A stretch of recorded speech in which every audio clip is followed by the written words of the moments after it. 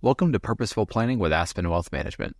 This is Jim Davis, and this week we're going to be asking the question, do you really need insurance in retirement? Now, we all understand the significance of insurance in our financial lives, providing a safety net against unexpected liabilities with life, health, and casualty coverage. But as we embark on the journey of retirement, our priorities and circumstances change, necessitating a reevaluation of our insurance needs. Let's take a closer look at three critical areas where insurance for retirees differs from that of younger individuals. First on our list is life insurance. Life insurance plays a vital role when you're a young family, offering financial security to your spouse and children in the unfortunate event of the breadwinner's passing. However, in retirement, your financial situation might have shifted. With pensions, Social Security benefits, and income from retirement accounts and investments, you might find that your retirement income stream isn't dependent on continuing your income after you pass away. But don't be too quick to dismiss life insurance.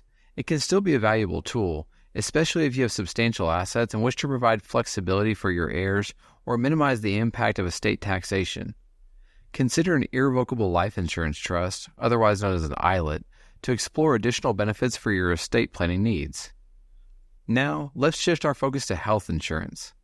Healthcare costs are a top concern for retirees, as medical expenses increase with age. A recent survey indicated that 64% of those still working cite healthcare costs as a major worry. While many rely on Medicare to cover most of their healthcare costs in retirement, there are some important considerations to remember. For instance, if you have a younger spouse, securing their health insurance coverage before transitioning to Medicare becomes paramount. Your spouse won't be eligible for Medicare until they turn 65 unless they're disabled. Exploring employer-provided coverage or options through the federal marketplace can be crucial during this phase. Lastly, let's talk about long-term care insurance. As we age, we'll likely need assistance with daily living activities. Notably, some 70% of people aged 65 and over will require some form of long-term care during their lives. Unfortunately, Medicare typically doesn't cover these expenses, and long-term care costs can be expensive. This dilemma is why many individuals approaching retirement consider long-term care insurance. It provides a safety net for future care needs, whether it's in-home health aides or a skilled nursing facility. It's essential to remember that insurance needs in retirement are not a one-size-fits-all kind of approach. Your insurance needs depend on your unique circumstances, financial situation, and long-term goals. Working with experts like the dedicated team at Aspen Wealth Management can help you develop a tailored retirement strategy that includes a comprehensive analysis of your insurance needs. Before we wrap up, a final word on life insurance and retirement.